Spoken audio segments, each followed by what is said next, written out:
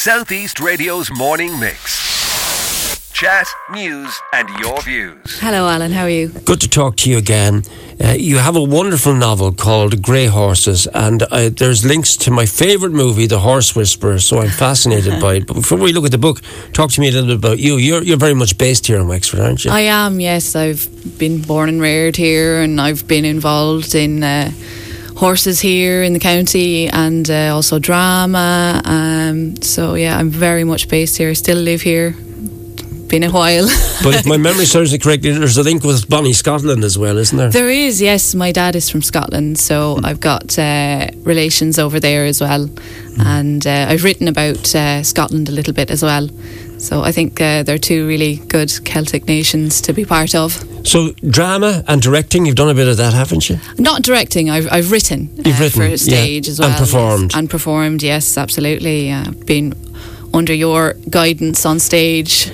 And you survived. I survived, I did. No, it was a wonderful experience. But listen now, tell me about the first writings then, the last time we discussed. The first book was about what? So my first book was about Scotland in 1946. It was looking at the kind of post-war era and how German soldiers were used as kind of unpaid labour in Scotland, and of course it was told in a fiction story. The second book was set here in Wexford. It was called The Birds of Bachelor Lane, which I spoke to you about last year. Yeah. And it looked at kind of relationships between people and the kind of that culture of the 1950s. And then this story is also set in Ireland, and it's set in 1959. Right, it's the spring of that year, is it?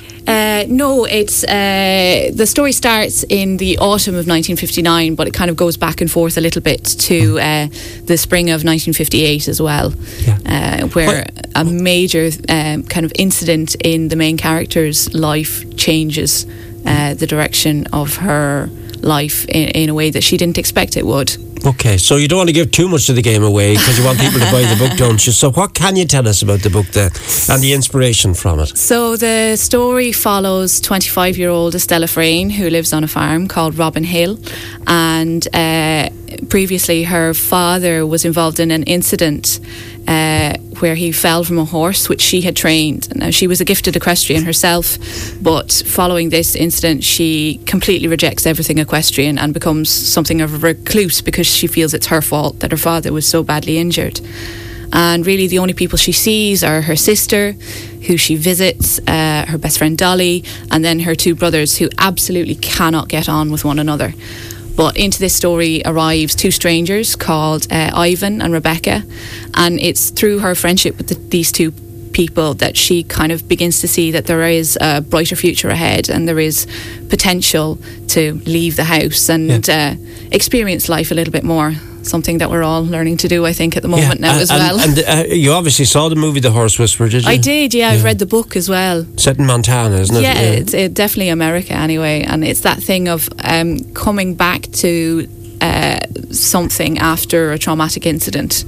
I think it's really rich ground to explore a character, and I think it's something that we don't really look at often enough, how incidents in our past can really affect how we live our future. Yeah, exactly. They can really colour the way we live our lives. Right.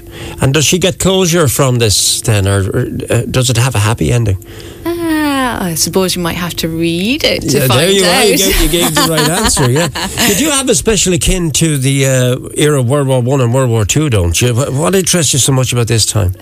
Well, I've had family who served in the war, Scottish family mostly, but I think it's just a fascinating period of history because it brought about so much change. Yeah. It's something that happened, 70, 80, 110 years ago, and yet it's still having lasting effects on the way we view the world and the way we live our lives. Yeah. The changes that occurred, the changes in Europe especially.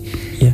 Look, how important do you think reading is? Because over the last 2.5 years, I think people picked up books and magazines far more than they would have done prior to what happened and what unfolded. Do you think in this digital era of games and iPads and phones, etc., there should be even more emphasis on reading? I know the libraries are hugely popular, so there's still a lot of book reading, isn't there? Yeah, and it's something that's wonderful to see. I work quite a lot with children, and while there are some that, of course, gaming is absolutely so important too. Yeah. I love having conversations with children that read, and I always try to encourage them to read and look at books, because it's such a magnificent way to escape. Yeah, sure is, yeah. How can we encourage more of them to read?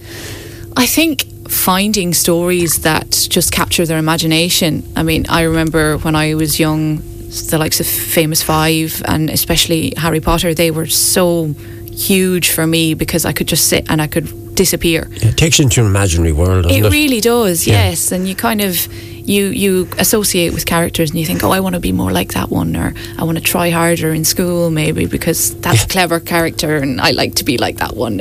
I'm told that you're appearing in a panel discussion for the Literary Festival. I am, yes. So that's going to be at 3:30 in, I think it's going to be in Enniscorthy Castle rather, during the Wexford Literary Festival, and there's going to be the likes of Carmel Harrington, Sheila Forsey, Imelda Carroll, lots of people, and hopefully it'll be a really interesting chat. It's great to talk to you. I really appreciate you popping into studio as well. It's lovely when we can welcome people back into studio again. So what's next for you then after the Grey Horses? Well, I've got a play that's hopefully going to be on during the Wexford Opera Festival, so it'll be on the end of October, November. It's called Lights Out, and it's with Four Rivers Theatre Company, which is headed up by Ben Barnes. Wow, and where is that going to be staged, do you think? I think it's going to be on in the Arts Centre here. The newly refurbished Arts Centre. People are in for an absolute treat. Absolutely. Look forward to that. Yeah, I mean, top flight director, top flight team, you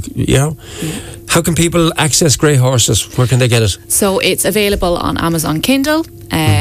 So if you have a Kindle, or if you have the Kindle app on your phone or on your laptop, you can read it there. And then you can also request it as a paperback as well on both Amazon and Book Depository. Well done, Hannah. Enjoy the chat, and good luck to you with the book. I think it's a fascinating story, but you'll have to read it to find out more about the twists and turns in it, and of course, is it a happy ending or not? Thanks, Hannah. Southeast Radio's morning mix. Chat, news and your views. Alan Corcoran.